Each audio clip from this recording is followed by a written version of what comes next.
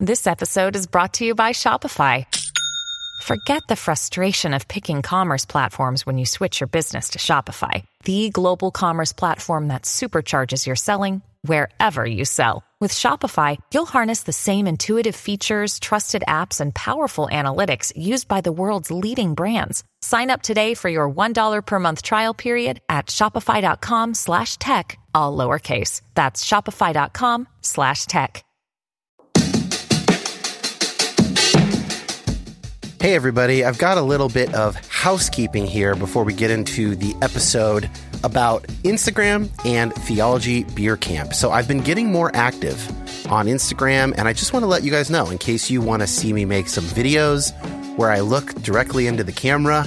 I'm sharing some stories and posts about basically all the topics that we cover on this show over at Instagram.com/Dan Koch. That's COKE, and the link is in the show notes. Also, Theology Beer Camp is returning in 2024, October 17th through 19th. The theme is Return of the God Pods. That is a Lord of the Rings reference, which should surprise nobody. I will be there alongside Brian McLaren, Diana Butler-Bass, the New Evangelicals, Bible for Normal People, Tony and Josh from GGCH, of course Trip Fuller and Homebrewed Christianity, and a whole grip of others. And you can use the promo code Return of YHP, all one word, for $25 off your ticket. Prices go up starting June 1st. That link will be in the notes. I hope to see a bunch of you guys there in October. It was a serious highlight of last year for me.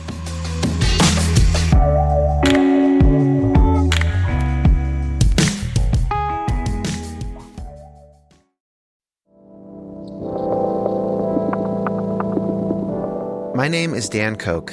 Like many of you, I've been on a complicated faith journey for a number of years now. And while I tend to find myself on the progressive side of Christianity, my goal is not to make liberal converts. I want this show to be a resource for Christians to my right and to my left, as well as former Christians and non-religious folks, anyone who finds themselves asking difficult questions about God, science, prayer, fate, suffering, evangelism, and more. So many of us have been given bad answers to those good questions, often by people with pure intentions. I want to say that you have permission to take both Christianity and the modern world very seriously. And I hope to facilitate that by introducing you to people seeking God across the Christian spectrum, engaging hard questions in a multitude of ways. Thanks for listening.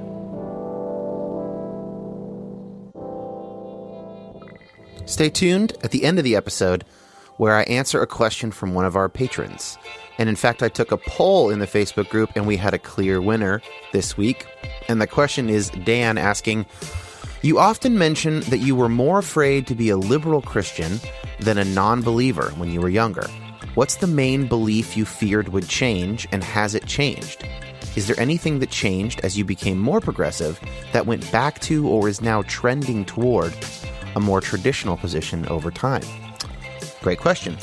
But first, our guest today. Dr. Tricia Rhodes is an adjunct professor at Fuller Theological Seminary and author of 7 books, and she is certainly to my right theologically. She and her husband pastored an evangelical church for decades, and her books are released by Zondervan, a pretty conservative Christian publishing house. I even make a little joke about that at one point in our conversation. But Tricia and I very much see eye to eye on what I think are some of the absolute most important issues of the individual Christian life. Time and hurry, prayer and contemplation, making space to see and feel the love of God in whatever ways we are most able to do that. Her interest in this area caused her to do a whole lot of neurological research for her book, The Wired Soul. And so we cover a decent amount of topical ground in just over an hour of conversation. And she presents some very compelling evidence along the way. It was a fantastic conversation, and I'm really excited for you guys to finally hear it.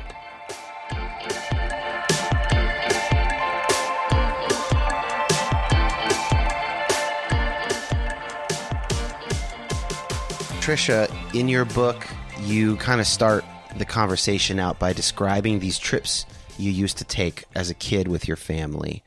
What were these? These were like these unplanned sort of day excursions. Can you describe those trips? Yeah. They usually happened on Saturday mornings or Sunday afternoons. And we would just all pile in the car. There were 5 kids and my mom and dad and whatever animals we had at the time. They joined us. And we just drove. I don't know if my parents knew where they were going. We certainly never had a destination told to us. But at some point, we'd be out in the country and my dad would pull over and we'd all get out and we'd just play. Probably stay for hours running, climbing trees. You know, it was just spontaneous. There was no plan. We didn't have to be back at any time. And they're some of the highlights of my childhood. Yeah, so those are some of your favorite memories. Yeah.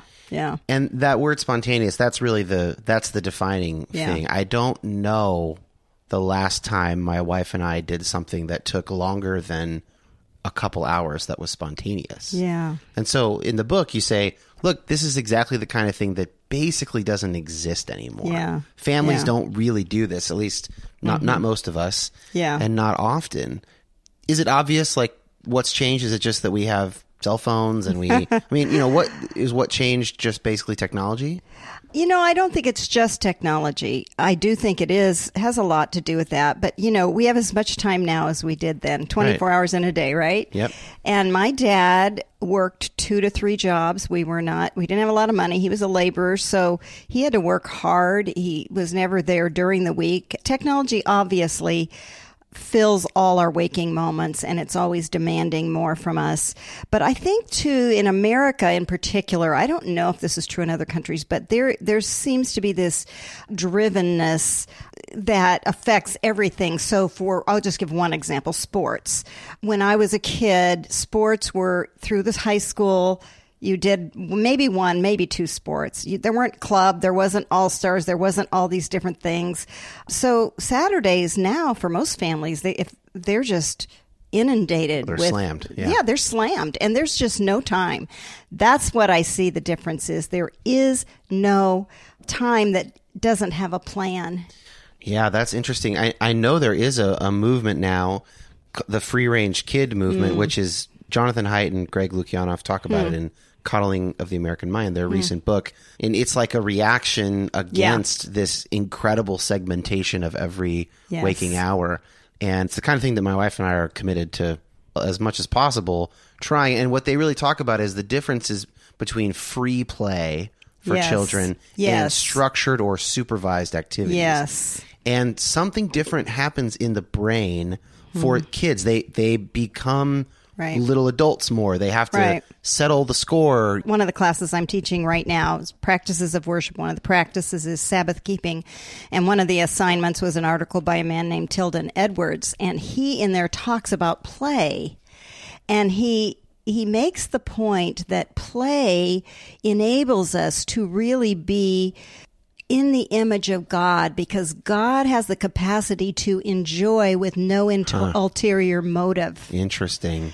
So when we play with no ulterior motive, we're just there for the pleasure of it. We're more like God than many of the other things we might do. Yeah, that is a really interesting angle. So in the book, you describe our devices and our social media accounts and the other technology that we use as a technological umbilical cord, which I love that idea. What do you mean by that, technological umbilical cord? Yeah, it pretty much speaks for itself. You know, the umbilical cord is how that baby gets life, oxygen, blood. It's also how it releases waste product. If they're cut off, we lose our breath, we lose our life, we lose our connection to the world. And so it's like an umbilical cord in that sense. And all the junk goes out through it too. So. Yeah, it's both. And really, I have felt that anxiety so many times when I have left my phone behind. Yeah. And, you know, I might forgive myself for it, but it is jarring. It's very jarring. To have that, like, whoa, why did I just feel so strongly that, like, my phone is at home? Yeah. Like, who cares? Yeah. But it's like an electricity, and it's this, I mean, it's got to be some kind of an addictive withdrawal kind of a thing, right? Oh, it is. And I think of one of the authors I read said it's almost like a phantom limb. Wow. So, you know, when someone loses a limb, they keep feeling as if it's there. And so when you have it taken away, you feel like it's there, but you can't get it. One thing that you also touch on in the book is this idea of efficiency. Yeah. And efficiency is how a lot of technological solutions are sold to us, right? Yeah. Mm-hmm. And here's a quote. You say, if efficiency is the holy grail of technology, then we ought to find ourselves with more time on our hands, not less time. Of course, we don't find that. We fill in more and more nooks and crannies with technology. What's going on there, do you think? Yeah. I liken it in the book, and you're here in San Diego visiting me, so you can relate to this. I liken it to living in Southern California because we have this perfect weather almost all the time. The sun is shining, and when it rains, we all go a little bit, we just get giddy, and it's because we finally feel like we have permission to do nothing. We can curl up with the book because the weather is constant. I call us prisoners of choice. The weather gives us a million choices every day. What do you want to go out and do? And technology is the same way. It gives us so many choices. We're prisoners of those choices. And so we feel we have to take advantage of it. So we're grabbing here. And that doesn't even get into the fact that those who are making life more efficient for us have to pay their bills, and they do it by, you know, connecting with the algorithms of our lives and then appealing to those and drawing us into more and more things. So, yeah, that part of the cycle is particularly vicious. And one of the things that has gotten a lot of ink, or digital ink as well, recently is this phenomenon that so many tech workers and executives, for instance, in Silicon Valley, do not let their own children use the stuff that they make for a living. That's right. What do you think we should take from that fact? They understand because they've seen the research. These are smart people. They know what kind of addictive properties they're trying to create in the products they create, and they don't want their kids to have to, you know, pay the price that we're paying. And in a way, it's a little bit, you know, hypocritical, I guess you could say. A lot have dropped out for that very reason. Yep, some of them are now running organizations, nonprofits that are trying to change, right? Yeah. But that's hopefully not too little too late to make up for their past sins. It's kind of like if you had a friend who was a doctor who said, I don't let my kids eat this food. Yeah. And then you just were like stuffing yourself with that food. Like you're free to do that. Well, and also if the doctor was serving it at the table and, you know, right. that's the flip side. And I think parents particularly don't feel the freedom to make these hard choices. And so I think we can look at Silicon Valley and say, well, gosh, if they can make those choices, maybe we can too. Yeah. Give ourselves a little bit of permission, as it were. You say that one day we're going to look back at our use of technology much the same way that we today look at people smoking 50 years ago. That basically they might have had an inkling of what was going on, but it wasn't so clear that it was bad. And we see these old films or whatever. You know, you just remembering that, like, doctors' offices and hospitals would be full of smoke. Yeah. People are just smoking everywhere. Yeah. That's a strong statement that you think it's going to be that bad with technology. How would you defend that claim? Yeah. Well, I have to say, first of all, I didn't come up with that. I read it on a blog, and I never could remember where I read it. So, but I do want to give credit whoever said it. But I loved it when I read it. And the reason is, back in the day, you know, my parents were both smokers in my youngest years. Everybody smoked. Everybody. And there were voices saying this isn't good, but nobody could hear them because it was such a rampant cultural phenomenon that the voices were buried. It is changing since I even wrote the book, because I wrote it a couple of years ago, and I'm hearing more voices saying, wait a minute. I think especially with gaming and our kids, people are really getting in touch with, wait a minute, this is totally taken over our lives. But the research is already in. There's enough science already. Even in this past year, we don't have a lot of studies in the United States, but there's studies in Switzerland and some of the Norwegian countries, some in Europe, of the IQ and how it's gone down about 7 points per generation since 1975. Wow. And 75, I think, is about when cable TV just came sweeping through, and we began to get 24/7 television.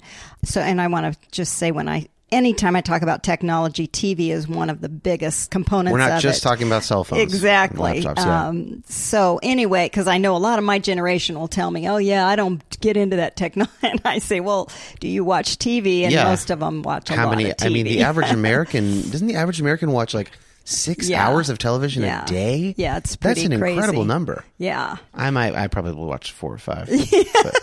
Well, I can watch 6 when I'm binging on, a food show or something. But anyway, so all that just to say, I think, and I could go on and on about the negative effects, but I think there will come a day where everybody will say, well, when we first got our cell phones, nobody told us. And so I'm just trying to be loud and clear about that. Yeah, exactly. So let's spend a little bit of time with the neuroscience here. Yeah. One of the phrases that we hear, if we do any reading, is neuroplasticity. Yeah. And correct me if I'm wrong, this is the idea that something about the way that the brain works, brain cells regenerate just like cells in other parts of our body. Neurons regenerate. Right. And when they do, they actually can regenerate in new patterns, right? Is that basically right? Yeah. So what else am I missing about neuroplasticity? And then what are the consequences of that fact? Yeah. So I want to start by saying I'm not a neuroscientist, and I'm actually. But you did a bunch of research for this book. I did do research, but I have to say I had to read it over and over. So I don't want to. I might not say anything exactly right, but I'll tell you my understanding, and I think why it matters so much. The brain is not hardwired from birth like we once thought. Right. And so between there's 100 billion neurons in our brains, and when they communicate by the things we do and the thoughts we have, and when they do, there's a little pathway created between them. And what they've discovered is those pathways, that's what changes. And every night, this is amazing when you think about it, every night when we go to sleep, there's a pruning process in our brain. And neural pathways that have been used a lot, one of the authors I read, I thought this was the best illustration. He said it's like a road crew that comes in and they look for roads that everybody's traveling on and they really take care of them. But those roads where nobody's gone down, they just ignore them. Now, I'm actually taking a lifespan psychology course right now, and I just read about this in terms of infant brains. And so this road crew, this is why a human child can be born in any culture. They start with the same capacity to learn language, but the brain will prune the sounds that they need to know. Exactly. This is why when I listen to someone speaking in Vietnamese, it just sounds like clock, clock, clock, clock, right. clock, because my brain didn't develop to determine, the differences in intonation, and I sound like that to them. Exactly. And so it's beautiful. It's incredible that it's sort of like with birds. Yeah. Have a similar thing where all birds have the ability to sing and chirp and receive those sounds. They all have that. But then through listening to their parents, their brains start to pick up the ones that matter for their particular species. Right. So it's the same thing going on. Yeah. And that is an incredibly powerful aspect of our brains. Yes. Yeah. I mean, that's kind of the good news here. That's the good news. Right? So we could go doom and gloom about what's happening with our technology, but we have plasticity. Yes. Yes. And I want to say that also very loud and clear. I wrote The Wired Soul to give hope. I didn't write it to just present the problem. I wrote it to say, we can do something about this. So I'll go doom and gloom just for a minute. Sure. Because what technology is doing, the way it's wiring our brains, because of what being on a screen where we're constantly drawn away from what we're looking at, it's wiring our brains for constant motion. So that it's very hard, and we all know this, it's very hard for us to focus on one thing. Our minds jump around. They call it, the Asians call it monkey mind. I was just going to say monkey brain. Monkey brain, and surface skimming. And so we're not learning to really sit with knowledge until it has time to saturate in. And then addiction. We talked about this a minute ago. I might be watching a TV show, and the whole time I'm wanting to go to my computer and check to see what's on there. Exactly. And it's an addictive thing. And so that is how my brain has been wired. So that's the doom and gloom, is that the technology has really done a number on us without us knowing. It's keeping us from being able to think deeply, to be present to the moment at hand, to develop memory. There's so many things, but the good news is we can change all that. That is good news. It's not easy to change all that, though. Right? So what do we know neuroscientifically, neurologically about habits and habit forming? Yeah. What did you find in the literature on that question? Yeah. So there's two ways that those neural pathways can be changed if we want to change them. One, we don't have a lot of control over. It's through dramatic or traumatic experiences or events. Something that happens to us. Yes, something happens to us, and it's really strong and powerful, and it's amazing because the brain, that'll go deep, and that's why it's so hard for us to overcome trauma. I have a friend who was a rampant alcoholic. Nothing stopped. Went to prison. Didn't stop drinking. In prison one night is given meth as he's blackout drunk. Has such a traumatic experience on meth that then overwrote the traumatic experience he had had before that had him drinking. And so now he hasn't wanted to drink, but obviously you don't recommend trying to manufacture an experience like that. That he's grateful for that experience. Of course, it could have gone much worse. He could have OD'd. Yeah. He could have harmed himself. Right. But as it happened, that worked out for him. But that's not the kind that's not a habit. Yeah. He just lucked out that he had this not so bad, but really bad experience and I'm sure he still got plenty of trauma to work through even with that experience. But that's one way, but that's not that's not the norm. And I do have to throw in here, because I think there's also these beautiful spiritual experiences people have. And I have seen that happen where they have an experience with the presence of God, and it's so strong that they are able to change some behaviors in an instant. So I don't want to say it can't happen. Yep. I have another friend who, through a spiritual experience, was cured of his alcoholism in a moment. Yeah. And he was an incredibly heavy drinker. Yeah. That can happen. It can happen too. But for most, what I tell people is those are the exceptions. And I'm always saying, give it to me, Lord, but it doesn't happen that often. So how do you change then? What we know now is it takes doing the same things repeatedly over time. They used to even say 30 days. I say at least 3 months of doing the same thing before you really begin to you never even permanently alter those neural pathways. That's why I can go off of sugar for 6 months and I'm over it. But then as soon as I start eating it again, I'm right back where I was. So you never permanently change them, but you can change them. And so with technology, you can change that addictive property. You can change that. You don't have to be addicted to your devices, for example.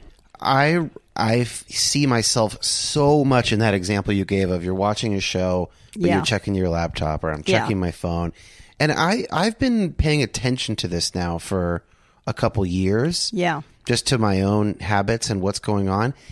And I think, and I don't know if you picked up on any of this in the research, my personal experience is that I can correlate how flighty my brain is and how surfacey and how quickly I'm checking my social media accounts and flitting from one thing to the next. I can correlate that with other tangible measures of mental and spiritual health in my life. How well am I loving my wife?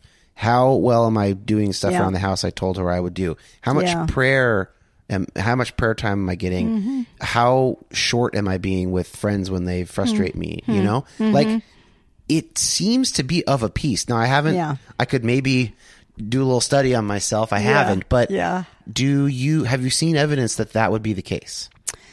I wouldn't say I read research on that, but I would say common sense says it. And in some ways it might be the chicken or the egg kind of thought, but I do believe those habits of quietness and silence, prayer, those contribute to our ability to control these things. So that's where I say that may be making a big difference too.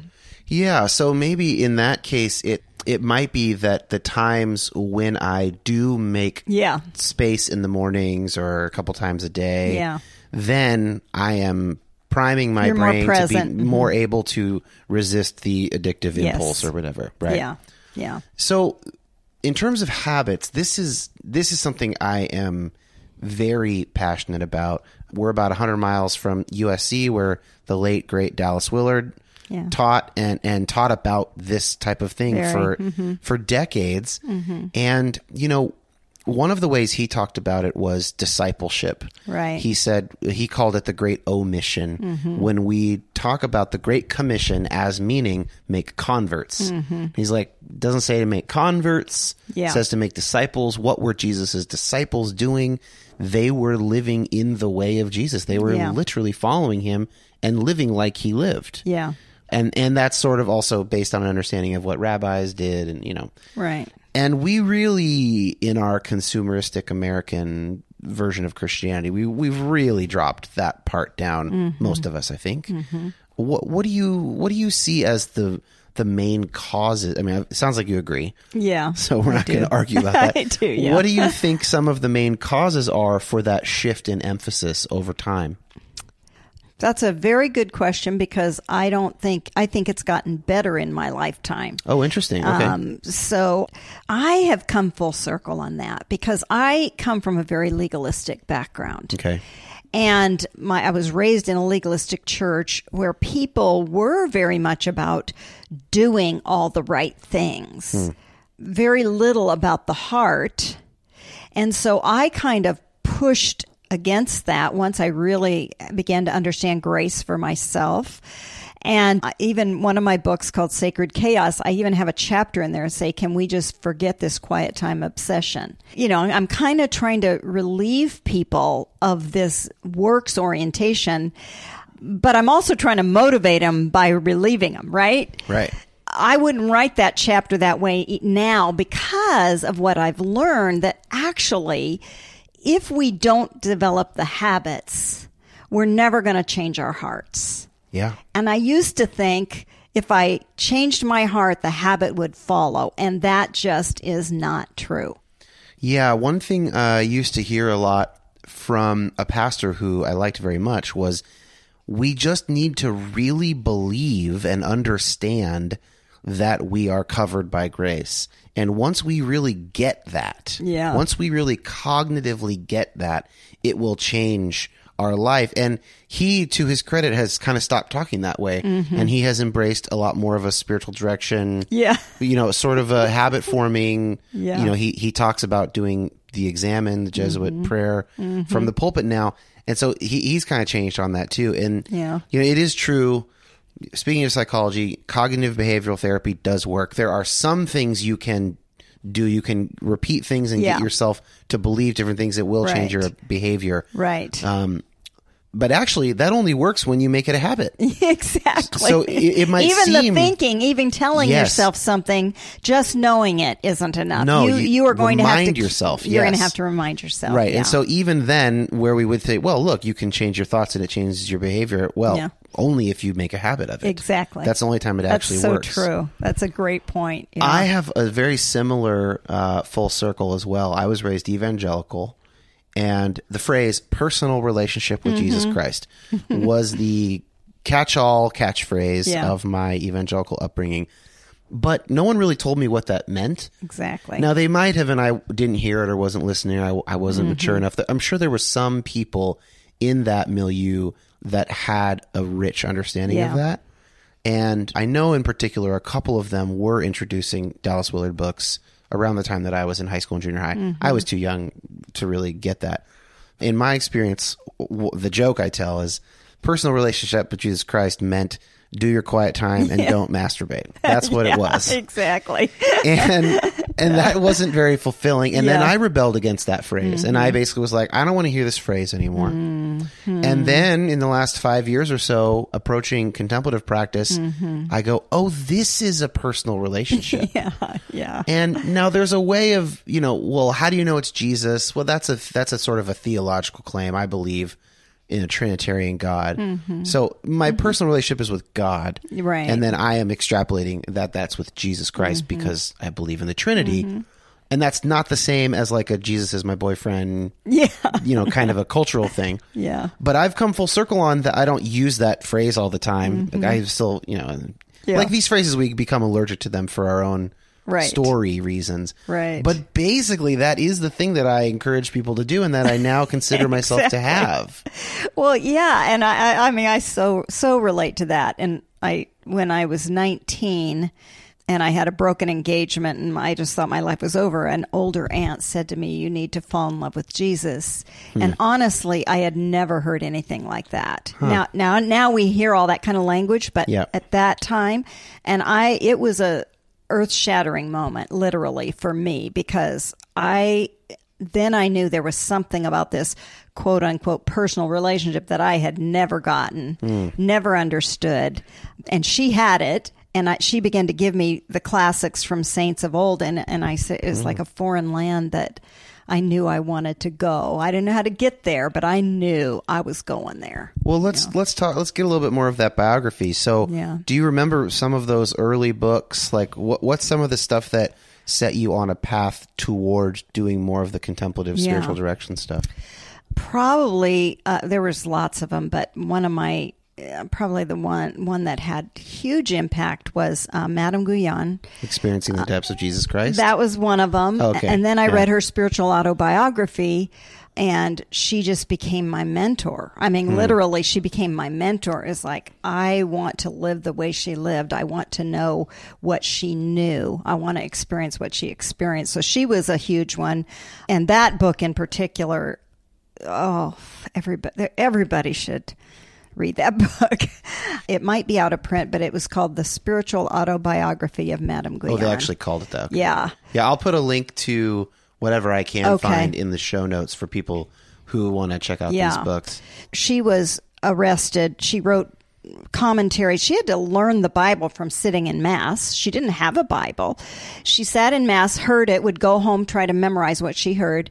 She would write commentaries on it. She wrote a commentary on Song of Songs and was in, just... And she's what years is she's French, right? 17th century. Yeah. Mm-hmm. And so she got put in the Bastille, and they got a group of men to try her. And one of the men that was on the board was Francois Fenelon, who was the educator in the king's palace. And he came to deep, deep faith through her ministry. Wow. And so his books, Christian Perfection, is absolutely one of the most important books I ever read.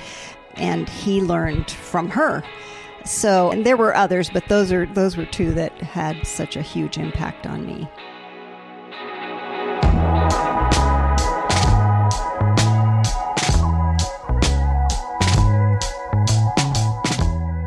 For the second of the two patron-only episodes this month in April, I spoke with William Lloyd. William is a listener of the show and himself a patron. And when he emailed me and we started chatting, I found so much about his story and his current work interesting that I wanted to interview him. What is especially interesting to me is the fact that he works with a program that uses the Alcoholics Anonymous 12-step type structure, combined with Christian theology and biblical teaching. And I have long thought that there was something really unique about the 12-step process and the kind of open God/higher power language that's used. This lack of judgment baked into the very structure of the meetings, all that stuff. So we chatted about that and about his own story of heartbreak and recovery, of deconstruction and reconstruction. Here are some clips of my conversation with William. You mean to tell me that Adam just totally upended the human race and put us in this hole and destroyed the human race, and Jesus could only undo a little bit of that? Jesus could only get a few. I was like, shit, Adam is so much more powerful than Jesus, Oh my God. Like the answer was kind of flat. A lot of the addicts, some of them, I mean, it hits everybody, but a lot of them, it was the legalism that really killed them and really drove them away. In my marriage, and the counselor told me that you're in an abusive relationship.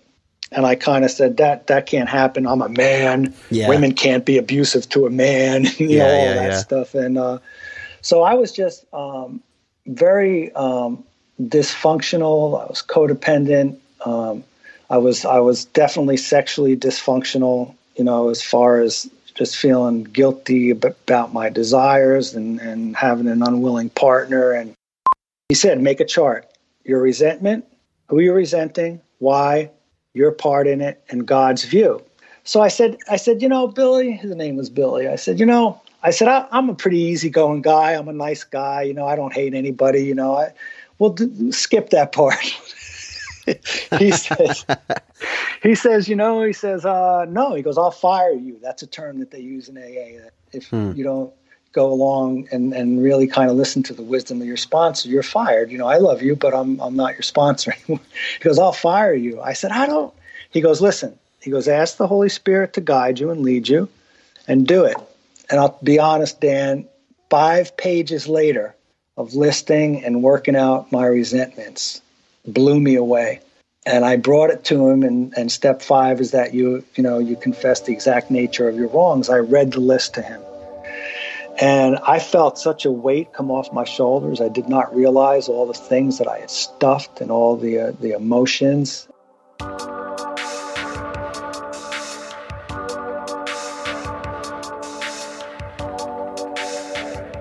So if that sounded interesting to you, or if you want to be a part of the group that submits questions or guest recommendations or the questions that I answer at the end of the episodes, or just to be a part of the Facebook group, or just to be a part of this tiny little movement, then become a patron. Starts at only $5 a month, patreon.com/Dan Koch, or youhavepermissionpod.com and click Become a Patron.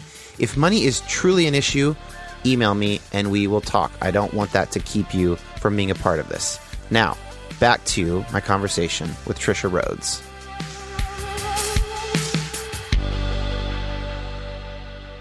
Why do you think the church has remained silent about the dangers of technological overuse while the research on it has been coming from essentially non-religious, maybe some of them are religious, but just science? Yeah. They're the people who have actually rang the alarm bells. It's really not come from the church or from clergy. Right. I think that's changing as well, but I think that the church has been guilty of, and I'm part of the church. So when I say the church, I'm talking about myself. Yeah. My husband's a pastor, and we've pastored a church for a lot of years. I think we bifurcate the Christian life, and we have the secular and we have the sacred, and technology just seems to fit out there somewhere instead of, this integration of our entire life. Kind of what you were saying a little bit ago about what is discipleship. It's a life that is, following Jesus in the way that he lived. And so technology being so much a part of our life, it seems almost bizarre that it doesn't hold a huge place in our discipleship because it's our life. But I think that's why I think the church has tended to say, well, there's prayer and there's, scripture and there's community and there's giving and there's witnessing and there's all these spiritual activities. And then there's life out here, and they don't integrate them real well, I think. I think also it's probably worse in the evangelical world than in some other areas. Like, for instance, Quakers. Yeah. There are groups of Christians who part of their identity is actually standing apart from the culture. Yeah. So for Quakers, it'd be pacifism. So they're standing apart from sort of the military-industrial complex, the way that we sort of cavalierly think about war. Mm-hmm. And that's one of the things that sets them apart. In their book, Divided by Faith, Michael O. Emerson and Christian Smith, sociologists, both Christian guys, have a theory about this for evangelicalism. And what they say is that basically since the Great Awakenings, that stream of Christianity in which, you and I were both raised has tended to prioritize the saving of souls. Mm-hmm. And when they do that, they basically say, we're not going to push buttons on anything else. Mm-hmm. We're going to go along to get along with whatever generally speaking, the culture is doing so that we can get people in to hear the gospel. Mm-hmm. So you drive, we're here in North San Diego County. Yeah. There's all these big roads. There's all these nice big houses everywhere. And then you see these big churches that look like the malls. And that to them that makes perfect sense. Right. That's a perfectly evangelical response to a culture. Mm-hmm. It is to not have there be a lot of cultural friction because in their mind, the cultural friction will keep them out of the doors and then they won't hear the gospel. Interesting. And so you may or may not agree with that theological thrust, depending on what you think evangelism should be. Yeah. But certainly this seems to be one of the consequences of that kind of an approach. I think that may well be true, but I'm not sure.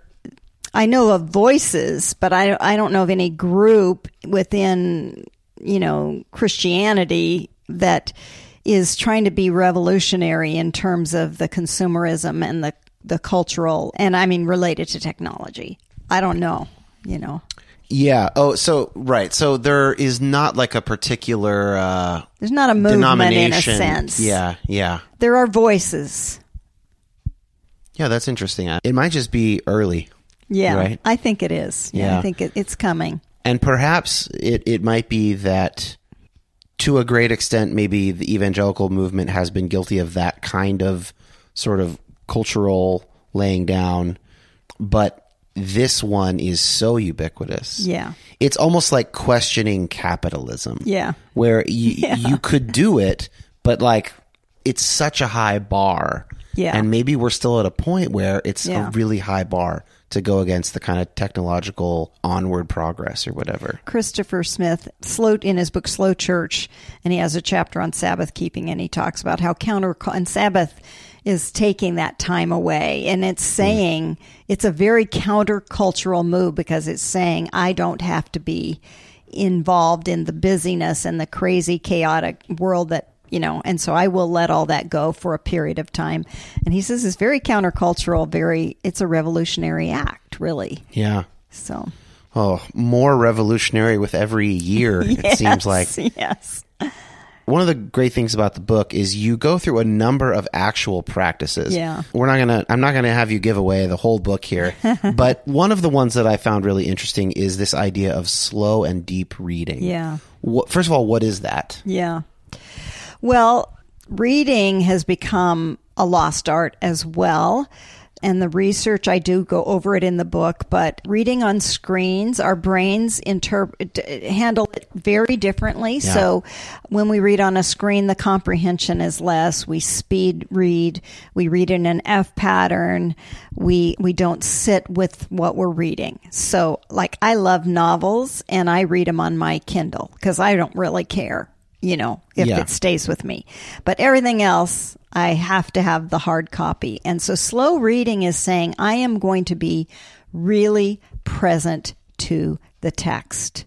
I'm going to reflect on what I read. I'm going to, just take the time and make the space. We shouldn't even have to call it slow reading. It should just be reading. It should just be reading. Like actually comprehending what you're reading. It's actual reading. But because we, again, with with digital natives, they didn't grow up with books. They grew up with iPads, and so they don't even know. So we call it slow reading, which basically means just reading in a way that really engages you with the text. One practice that I've started doing, and now I can't live without it, is I always have a pen with me, and I am marking up the book, and I'm highlighting parts I like, and I'm writing questions, or I'm in the margins. I'm writing, oh, this is like this other thing I know. Yeah, that kind of thing I find helpful for comprehension. When I'm doing it really well, when I finish a book, I'll go back through and reread all the stuff that I bracketed or whatever. I don't always do that because I'm too anxious to get on to the next book. Yeah, exactly. But if I did do that, it would be another 30% investment, but I probably would retain twice as much. Well, or something actually, like that. This is something totally different, but I just, I'm reading a book for Fuller's having me read called Make It Stick, and it's the science of learning. And so I don't know if I would ever be disciplined enough to do this, but they basically are saying, actually, if you would quiz yourself at the end of each chapter, rather than even just reading your notes, if you would just at the end of the chapter say, I'm going to ask myself 10 questions, and then go back and find the answers. If you didn't, you will actually learn more. Isn't that interesting? I bet that, well, of course.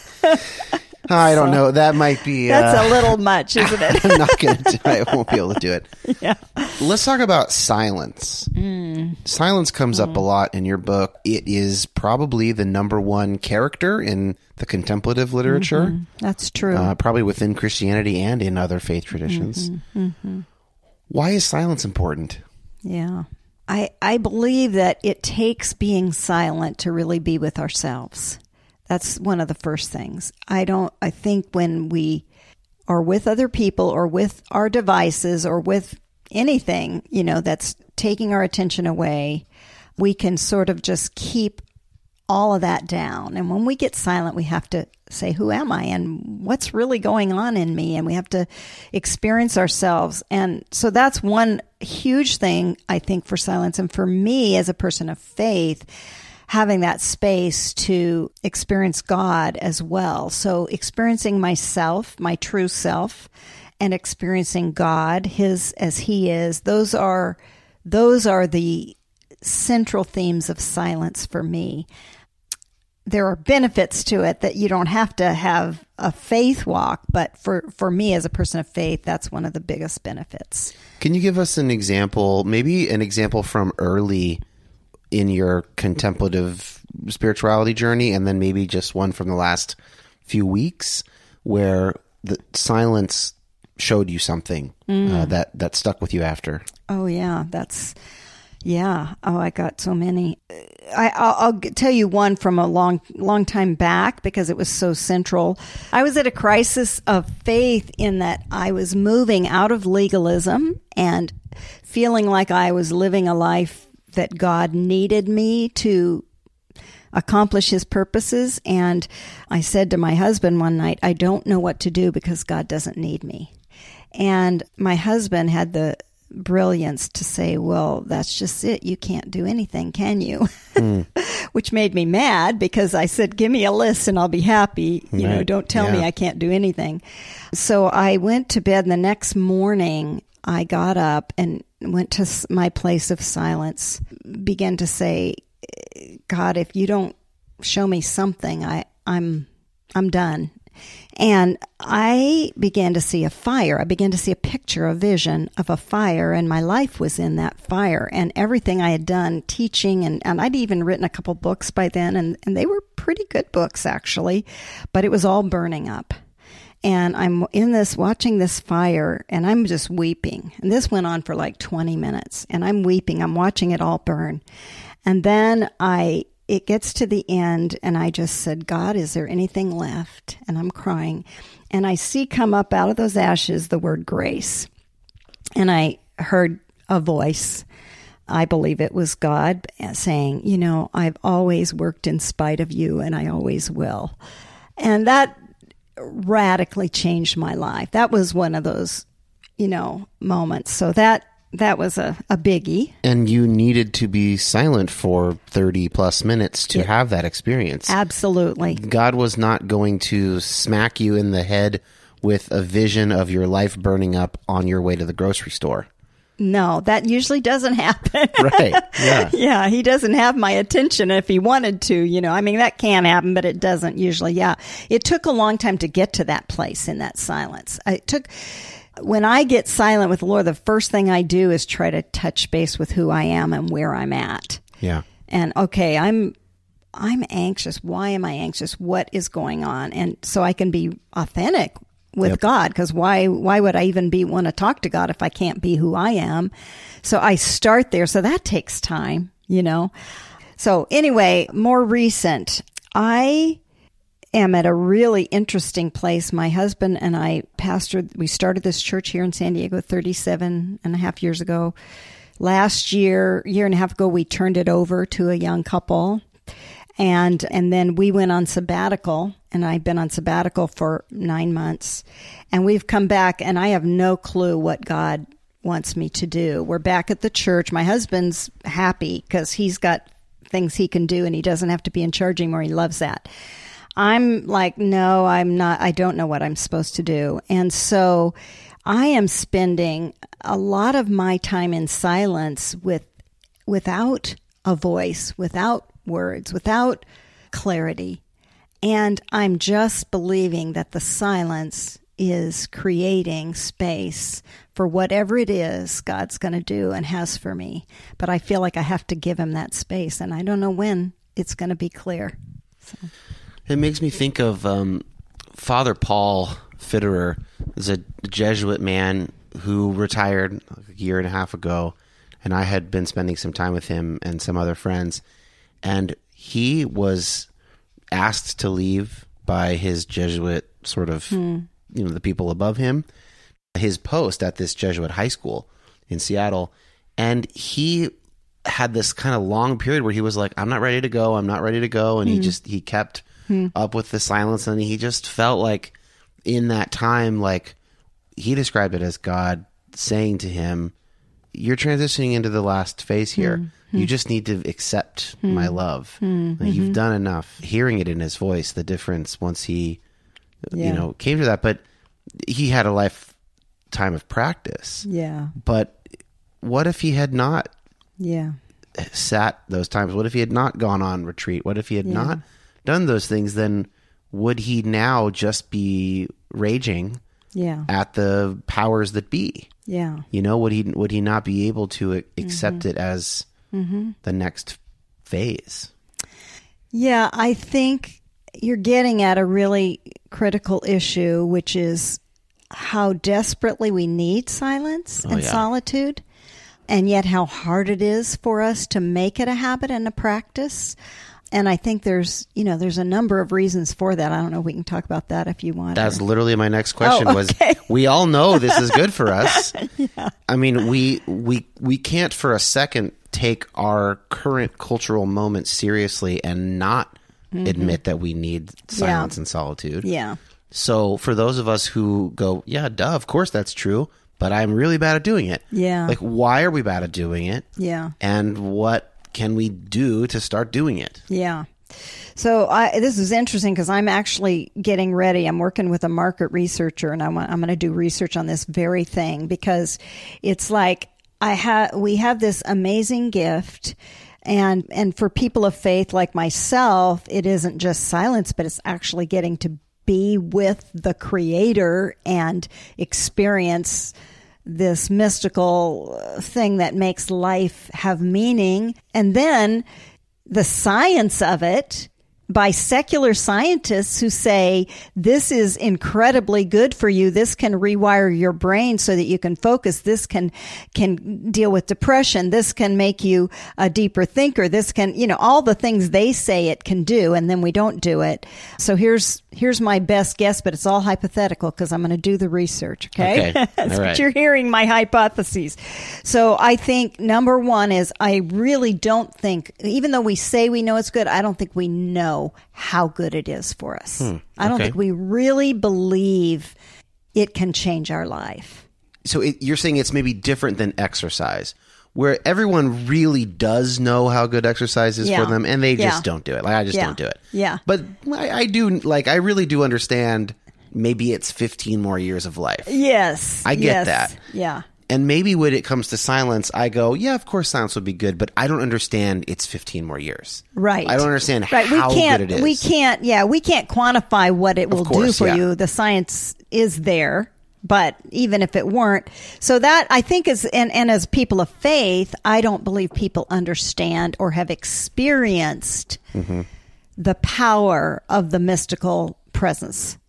I don't think so they don't know it's there for them. So that's my number one reason. Number two is that when we either have failed or we're afraid of failing, because when we do get silent, it just we all we see is all this stuff inside of us. And it's hard. It's hard. And uncomfortable. It's uncomfortable. And we don't know that that's exactly where we want to be when we're trying to be in a spiritual place and it took me a long time to learn, like, yeah, God, this is what you got. This is what you got. I'm really crappy. I was, I yelled at that person. I can't control, my sugar addiction. I'm frustrated with life. I don't know if I believe you really care. All these things come up, and rather than press them down, silence really gives us the chance to let them come out and be what they are, and then find out who we really are underneath all that. Yeah, it is. I mean, it really gets to this question of how honest are we about ourselves and the world, and how clearly do we see ourselves and do we see the world? Yeah. And, after a few times, just trying to be quiet, trying to slow down the mind and focus on the affect, emotions, and whatever, you pretty quickly start to realize, like, oh, this is the real world. Yeah. And most of my life is very well curated and set up to avoid the real world. Exactly. And in fact, most of the products I buy and services I use are specifically designed to keep me hooked into them, like the algorithms of all the technological, the apps and the social media networks and the cable news, and all of it is all of their incentives are to keep me on there as much as possible. And you start to see a connection between the unplugging and then the seeing things more clearly. Right. And once you begin to be brave enough to do that, then that's when you begin to experience the power of it. But I would say this is my third reason is we don't do it long enough or often enough for it to become that habit that is all that it promises. So we try 1 day, 2 days for 5 minutes, and it doesn't really produce anything, and so we give up and we go on our way. And so I tell people, look, commit to 10 minutes, commit every day for the next month, whatever it takes. Yeah. And do it at the same time if you can. Everything you can do to help your brain know this is what I do. Make it an event. I light my fireplace every morning. I make my coffee. I have a whole thing I do to make it a special. And you really need to make it that. And I think that's the biggest reason is people have tried and failed, and they don't really do it long enough. So that's my let's just do it every day and try it. So this is like probably the most uncool thing about my life that I have shared on the show thus far. I was recently diagnosed with sleep apnea, and I now have a CPAP machine. Oh. And when the guy showed me the CPAP machine, he said, look, you're buying the thing right now, first of all. So you're paying for it, and like, you might as well use it. And he said, the type of people who give up, they try it, they don't like it, it's hard for them to sleep, they wait a few days, they maybe try it again, wait a couple more days, and then eventually they stop using it. He's like, if you can take it off in the middle of the night, but use it at least for the first few hours of sleep every night for 6 weeks. Yeah. And then anyone who does that, they get used to it. Yeah. They sleep better. Yeah. And so there is a sense in which I don't think that there is an accepted, acknowledged, agreed upon amount of time. If someone says, I tried contemplative practice and I didn't experience God. Well, it would be good if we sort of knew, like, So maybe from the neuroscience, from habit forming, what would be in your mind, like what's a conservative estimate of like, if you did it for this long and then still nothing happened, okay, let's talk. Yeah, from the neuroscience, I would say, they say 30 days. I would say 30 to 90 days. Yeah. And I would give 10 minutes. I think it's better if you can give 30, but most people can't. They can't even tolerate the idea. I had to start at 7 minutes. Yeah, you got to start somewhere. Work my way up. I'm still nowhere near an hour, half hour most days. Yeah, and you do have to work. And I have an exercise in the book that's 12 minutes. Yeah. And one of my best friends said, I felt like I was in timeout trying to do that because she set her timer, and she's watching it and going, ugh. Yeah. So I say 10 minutes. I think most people can do 10 minutes. And I think you have to have 10 minutes to even get still enough. So, and then, by the way, the fourth reason that I didn't say, which is what we've been talking about the whole time, is the distraction, the monkey mind. People just get discouraged. And I would say that's a huge thing now. And so it's something we have to really combat. Now, I, too, have had this, what I would call mystical encounter with God through this practice. Yeah. It has completely changed my life. It reoriented my faith. Like, I'm only doing this podcast. I'm only able to be honest about my theological intuitions because of that experience. Yeah. And then I was able to not be terrified of being a liberal Christian, which I was terrified of because I thought that I would go to hell for that. And it was only through fairly regular, or at least occasional enough, interaction directly with God in prayer that I felt unconditionally loved. But some people try a long time and they don't ever have that mystical experience. Yeah.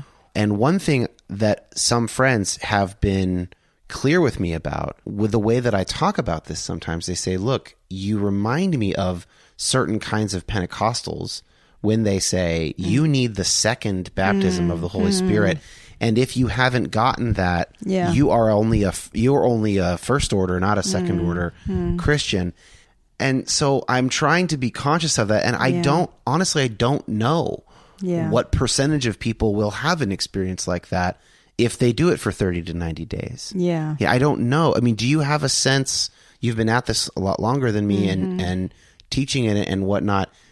Is it that everyone will get something, but they won't necessarily get that? Or, what has been your experience? How do you avoid that pitfall? Yeah, that's really good. And recently, a few years ago, I was mentoring a young woman and she came to me and said, asked me, should I just discipline myself to get that time in silence because, the dog has to be fed and the kids keep waking up and it's just really been hard. And, do you just make yourself? That was her question.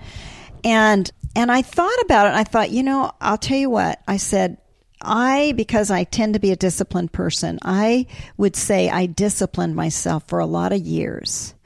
And then at some point I began to know that there was an experience I was having, and that has grown and grown and grown.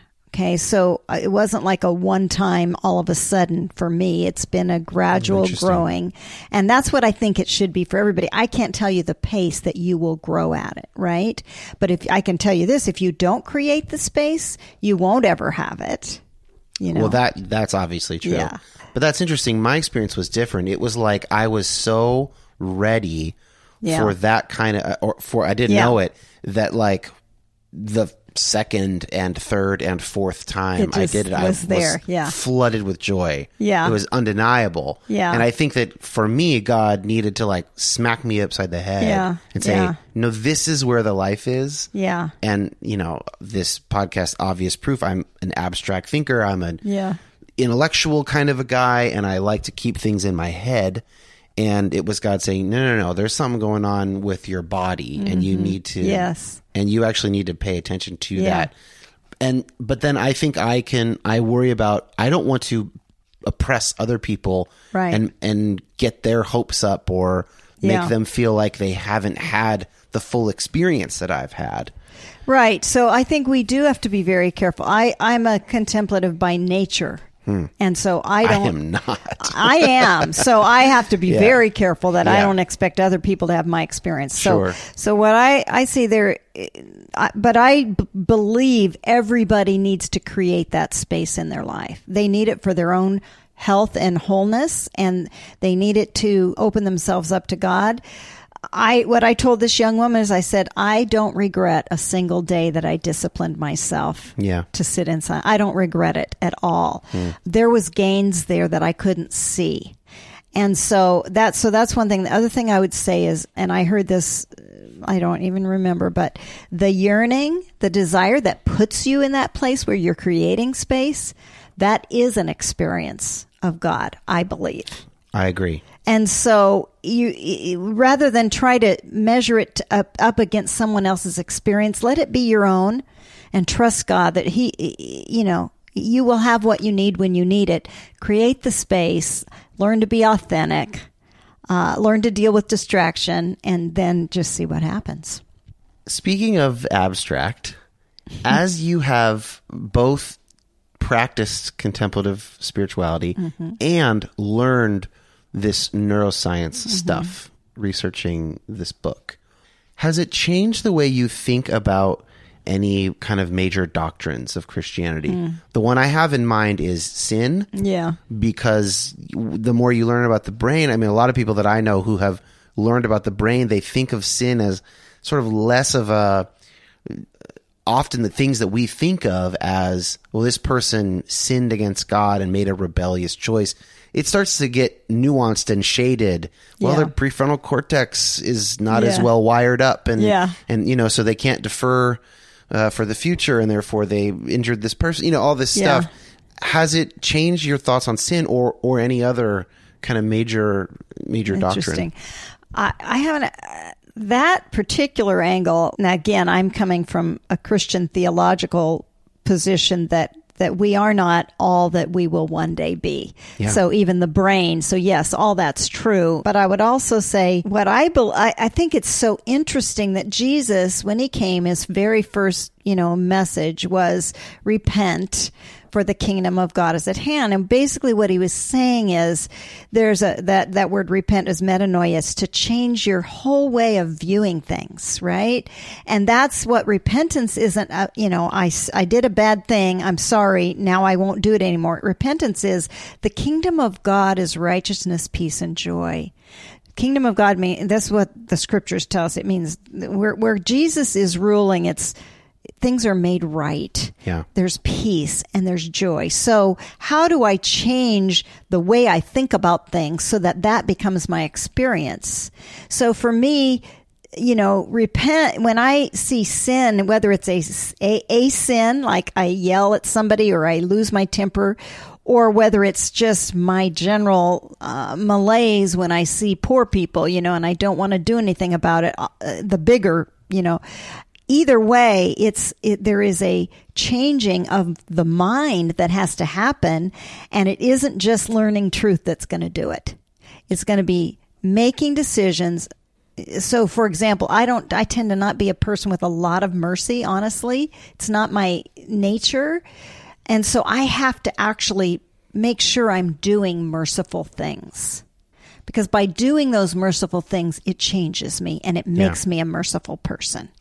So I don't know if that answers your question, but that's kind of some of the things I've thought about. It is interesting to combine repent with the kingdom of God is at hand. Yeah. I think that we usually think of repentance completely divorced from that. Yeah, unfortunately, because it was Jesus' message. Why would we only take half of what he said? I think taking a stab at it, I think that might be because the juridical model of sin and salvation has become the dominant metaphor in Protestant understanding. And it's not the dominant metaphor. And maybe it is technically in the Catholic Catechism, but the Mass is so embodied. Yeah.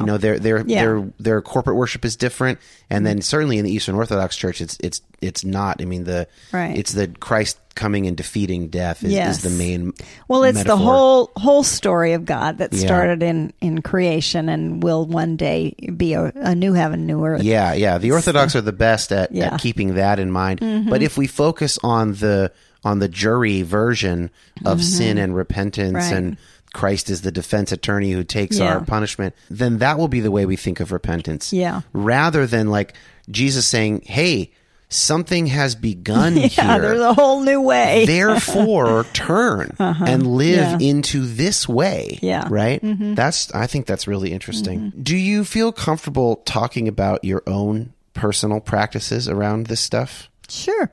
What do you do? So I'd already talked about one of the first things I do. I get it all ready. It's an event for me. Yeah. Just because I want it to be that way. And I've done it so many years. And this is the same time every morning? Is Yeah, it morning, same time evening? every Is morning. it- I haven't had to set an alarm for many, many years. Okay. I wake up early. I'm a morning person. Wake up, I get up, have my coffee. When it's cold enough in San Diego, I light the fire. Yeah. I touch base with what's going on inside of me first. I say, here I am. What am I bringing to this place? I acknowledge that I'm not alone. And I have to acknowledge that every day. You have know? to remind yourself. I of have to that. remind myself, I'm not alone. You are here. And then I do different things. The distraction element, I have an exercise in the book. I don't have to do it as much anymore. I had to do it for a while, but I do deep breathing, spiritual breathing, where you breathe. As you breathe in, you're breathing in something of the spirit, and as you breathe out, you're breathing out things that you know are not helpful. I do that until I settle down, till I feel I'm really present. And then it just varies. It really varies. Yeah.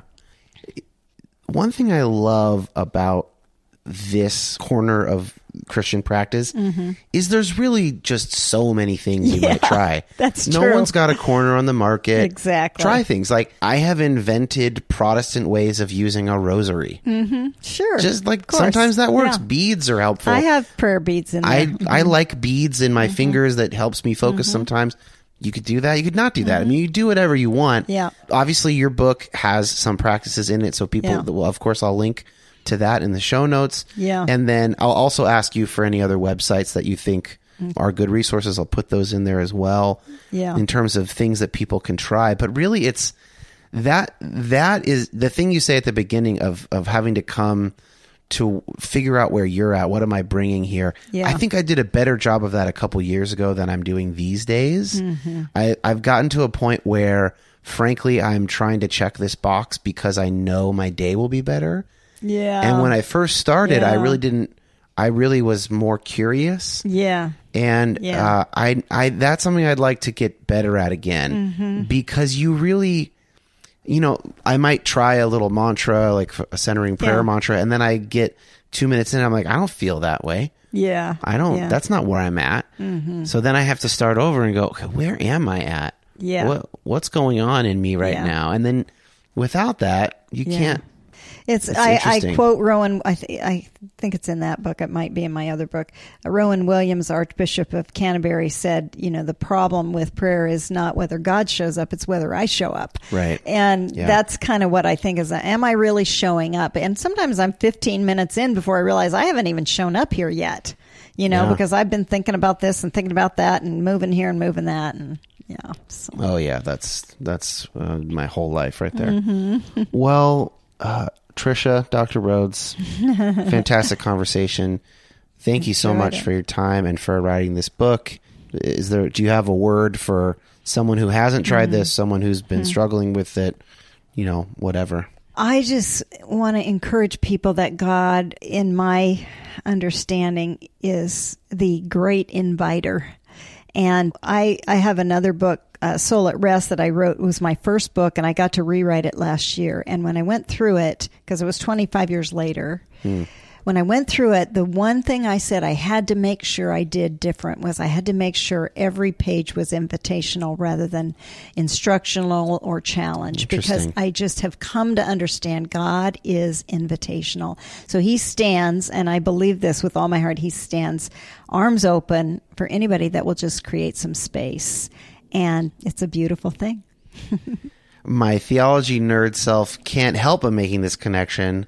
I don't think that you and I would probably see this the same way, but for those of you who are into process theology and open and relational theology, that lines up very well. I mean, that's the idea in process thought, is that God is in time with us, always luring, always calling, and not acting coercively and unilaterally in the universe, but always inviting us into whatever God is doing.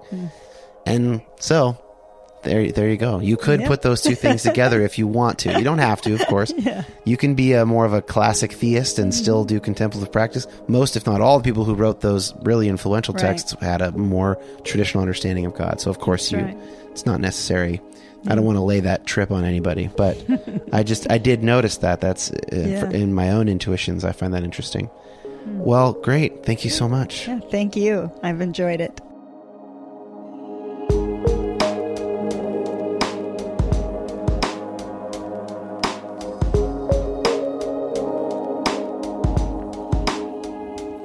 Man, what a great chat with Tricia. But now we turn to a patron question submitted by Dan. You often mention that you were more afraid to be a liberal Christian than a non-believer when you were younger. What's the main belief you feared would change, and has it changed? Is there anything that changed as you became more progressive that went back to or is now trending toward a more traditional position over time? This is a fantastic question. I'm not surprised that it destroyed the other questions on the Facebook group. I'll say a little bit more about the context of the question before answering it directly, since not everybody has listened to every episode and necessarily even heard the context of me mentioning that. So I have mentioned it a couple times in various interviews, and the language that I use was afraid. I was more afraid of being a liberal Christian in some sense than I was of leaving the faith altogether. But it seems kind of silly on the face of it, right? Like, how could it be worse to be a liberal Christian than to be a non-believer altogether? At least liberal Christians say they love Jesus, whether or not they actually do, whether or not they are self-deceived in some grand sense. And I think that if anybody had actually asked me what would be worse, I would have said it's worse to be an atheist than to be a liberal Christian. But there was something there, not always conscious, that I have been able to identify mostly in hindsight. One part of that became a little clearer in my chat with Terry Shoemaker for the Culture War Christianity episode. And that is the military language associated with religiously motivated culture wars. A spy or a traitor is worse than an enemy combatant. In this case, someone who wasn't raised religious or was raised in another religion. You know, you hear stories from World War I when troops exchanged Christmas greetings or presents or whatever across the trenches on Christmas Eve. Like, soldiers can respect soldiers from other armies, but traitors, that's another story. So that's one part of it. Another part is related to the fact that I struggle with anxiety and have basically all my life. In Matthew 7, in the Sermon on the Mount, Jesus warns against false prophets. And James 3, verse 1 says, "Not many of you should become teachers, my brothers, for you know that we who teach will be judged with greater strictness." Now, the thing about teaching is, I don't think I can really stop from becoming a teacher. I mean, I could not make a podcast, but it still comes out at parties and anywhere else I find myself. I'm the kind of person who almost compulsively shares whatever knowledge I'm gaining with the people in my life. And as an anxious person, I'm never totally sure that I'm not completely in the wrong about all of this, that I'm missing something glaring that should be obvious but isn't. And of course, if I get that wrong, then it's possible that something like hell awaits me for my treasonous actions. Now, obviously, this is not what I think is going on. I think that I'm being faithful to the God of love who has freed me from so much, including freed me from a nervous and fruitless search for religious certainty that lasted well into my 20s. But you see how this connects? I suppose that if I became an atheist, I might start an atheist podcast, but I don't think that I would. I think that I would just think it was either a waste of time or I should just live and let live and find something else to work on. Perhaps I would maybe go straight into philosophy, where everything is judged on the merits of the arguments presented. It's not really a religious conversation. But if I stay a Christian but become a liberal one, then I'll keep teaching. I'll keep talking about theology, compulsively mostly. And then maybe I will inadvertently become a false prophet, a teacher judged more harshly. Now, even as I was typing out my answer, thinking through this question, these phrases haunt me. Like, they produced some anxiety. And probably some of you who listen to this show think that I have gone too far on a lot of these issues, at least. And you do, in fact, worry that I'm leading people astray. And you could be right. Certainly, I know that I'm wrong about plenty of things. I just don't know which ones I'm wrong about, to quote N.T. Wright. And I think that this is why it's so standard in evangelical circles, for instance, to never criticize people for being too conservative, only for being too liberal. Because at least if we're overly conservative, we're not in danger of being false prophets. That's how I think the subconscious sort of thinking goes. But I think that reasoning is flawed. Certainly there are dangers on the right as well. If conservatives are wrong, then we have an entire gender robbed of the plans God might have for them. We have unnecessary persecution of sexual minorities. We might have continued devastation and warming of the planet due to common conservative readings of some biblical passages. Certainly, the understanding about the earth and salvation and global warming that is most common in evangelical right-leaning circles in America today is going to contribute to that problem if they're wrong. So anyway, that's the basic picture. Now to Dan's actual questions he asked. The first was, what belief was I most afraid would change, and has it changed? Now, this one is hard to answer because I have a really bad memory, but I'm going to try and put myself back in the shoes of my early 20s self. And I will start by saying this. The number one thing I was afraid of was hell. It was getting it wrong in some basic way, not making the cut, and going to hell. That was really the primary motivating fear. So the follow-up question to that would be, what kind of belief change did I think might land me in hell? Now, some of you were raised far more conservative than I was, and you might have a long list of beliefs or actions that you would have thought could land you in hell. I mean, silly examples would be like dancing and gambling, or even having gay sex would send you straight to hell, even though none of that's in the Bible. But I didn't have that kind of upbringing. So the only weird verse that people would quote occasionally was, the only unforgivable sin is blaspheming the Holy Spirit. But no one ever really seemed to understand what that actually meant. So in terms of beliefs, I don't think any particular belief I thought would send me to hell. I think what scared me most was like a breakdown of the rational arguments that proved to me that Christianity was true. So since I didn't have a particular way I thought I might go to hell, the next level down for me in terms of anxiety was just this kind of apologetics approach to Christianity being true, or at least very probably true. So it was more like a web of beliefs than one particular belief.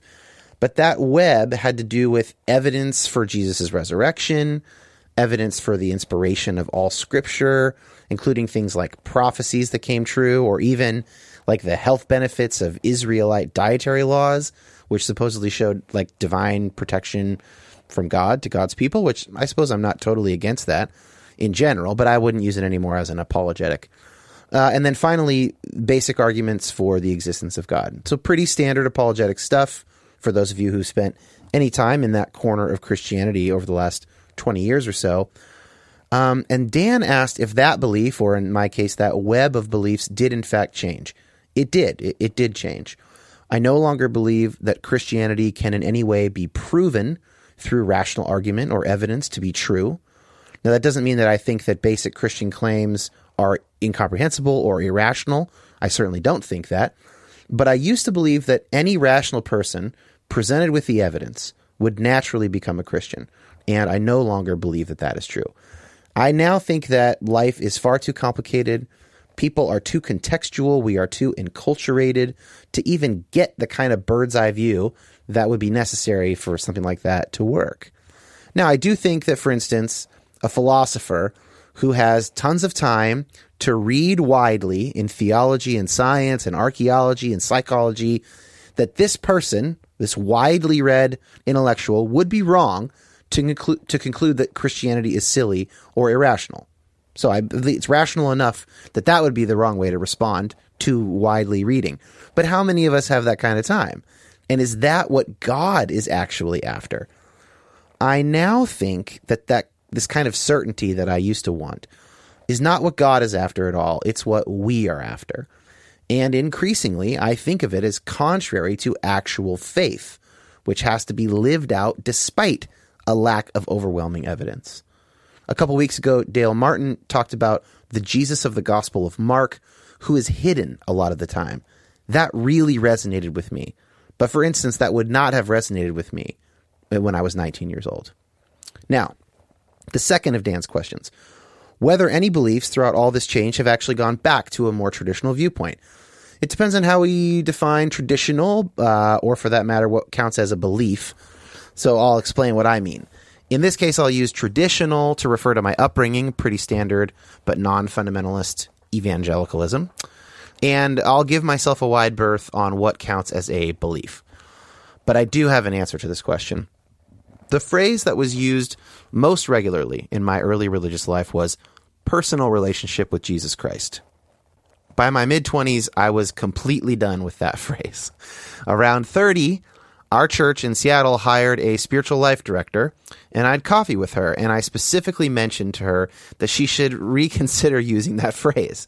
She had done it in front of the congregation because I told her I thought that a lot of us in the church, and especially in my generation, had grown quite sour on that phraseology. But then shortly after that chat, actually, I started on and off doing contemplative practice. And I started reading some of the mystics of Catholicism, Eastern Orthodoxy, even some Protestants, many of whom came up earlier in my chat with Tricia today. And I kind of rediscovered that term and what it might mean. Now, I often joke that growing up evangelical, personal relationship with Jesus mostly meant do your quiet times and don't touch yourself. Quiet times should be done with the Teen Study Bible, by the way, for those of you who had that Bible. I'm sure there was the occasional speaker or leader who put a little more meat on the bone, but I don't remember it much if they did. However, once I started this new journey through centering prayer, praying the Examen, doing gospel contemplation and Lectio Divina, God met me and continues to meet me in a personal and relational way. So the phrase personal relationship with Jesus Christ, much as it even today irks me a little to use that exact verbiage, is a pretty accurate phrase. I don't personally think of that as referring to like overly emotional worship music experiences or speaking in tongues or whatever, but also I can't discount those experiences that other people have, especially if for them it feels anything like what my own prayer feels like. So that's my answer, Dan. Thank you for your question. Patrons, you can always email me with these questions or send me a message on Patreon or post them in the Facebook group anytime you want, and I will add them to my list. To take part in all of this, to be able to submit questions or to vote on which ones get answered, become a patron. Patreon.com/DanKoch, youhavepermissionpod.com, and click Become a Patron. Now, back to the notes of my chat with Tricia. The conversation today was edited by Joe Diaz-Romero. Big thank you, Joe. I've got links to Tricia's site, to her books, The Wired Soul and The Soul at Rest, as well as a link to Madame Guyon's autobiography, and it is free if you have a Kindle. So I have a Kindle link here. You can also read that for free online. And then the Fenelon book, which includes Christian Perfection. I have a link to that as well. I already mentioned the Patreon and the Facebook group. So all I'll say is share these episodes. They're supposed to be a resource to help conversations bud and grow. I'd love to know how those conversations are going. Email me, youhavepermissionpodcast@gmail.com. Let me know what you want me to cover, who I should interview, what's keeping you up at night. Just be in touch. I appreciate you guys so much, your support with time and patrons and all of that. And I look forward to meeting some of you soon. I guess I'll see you next week.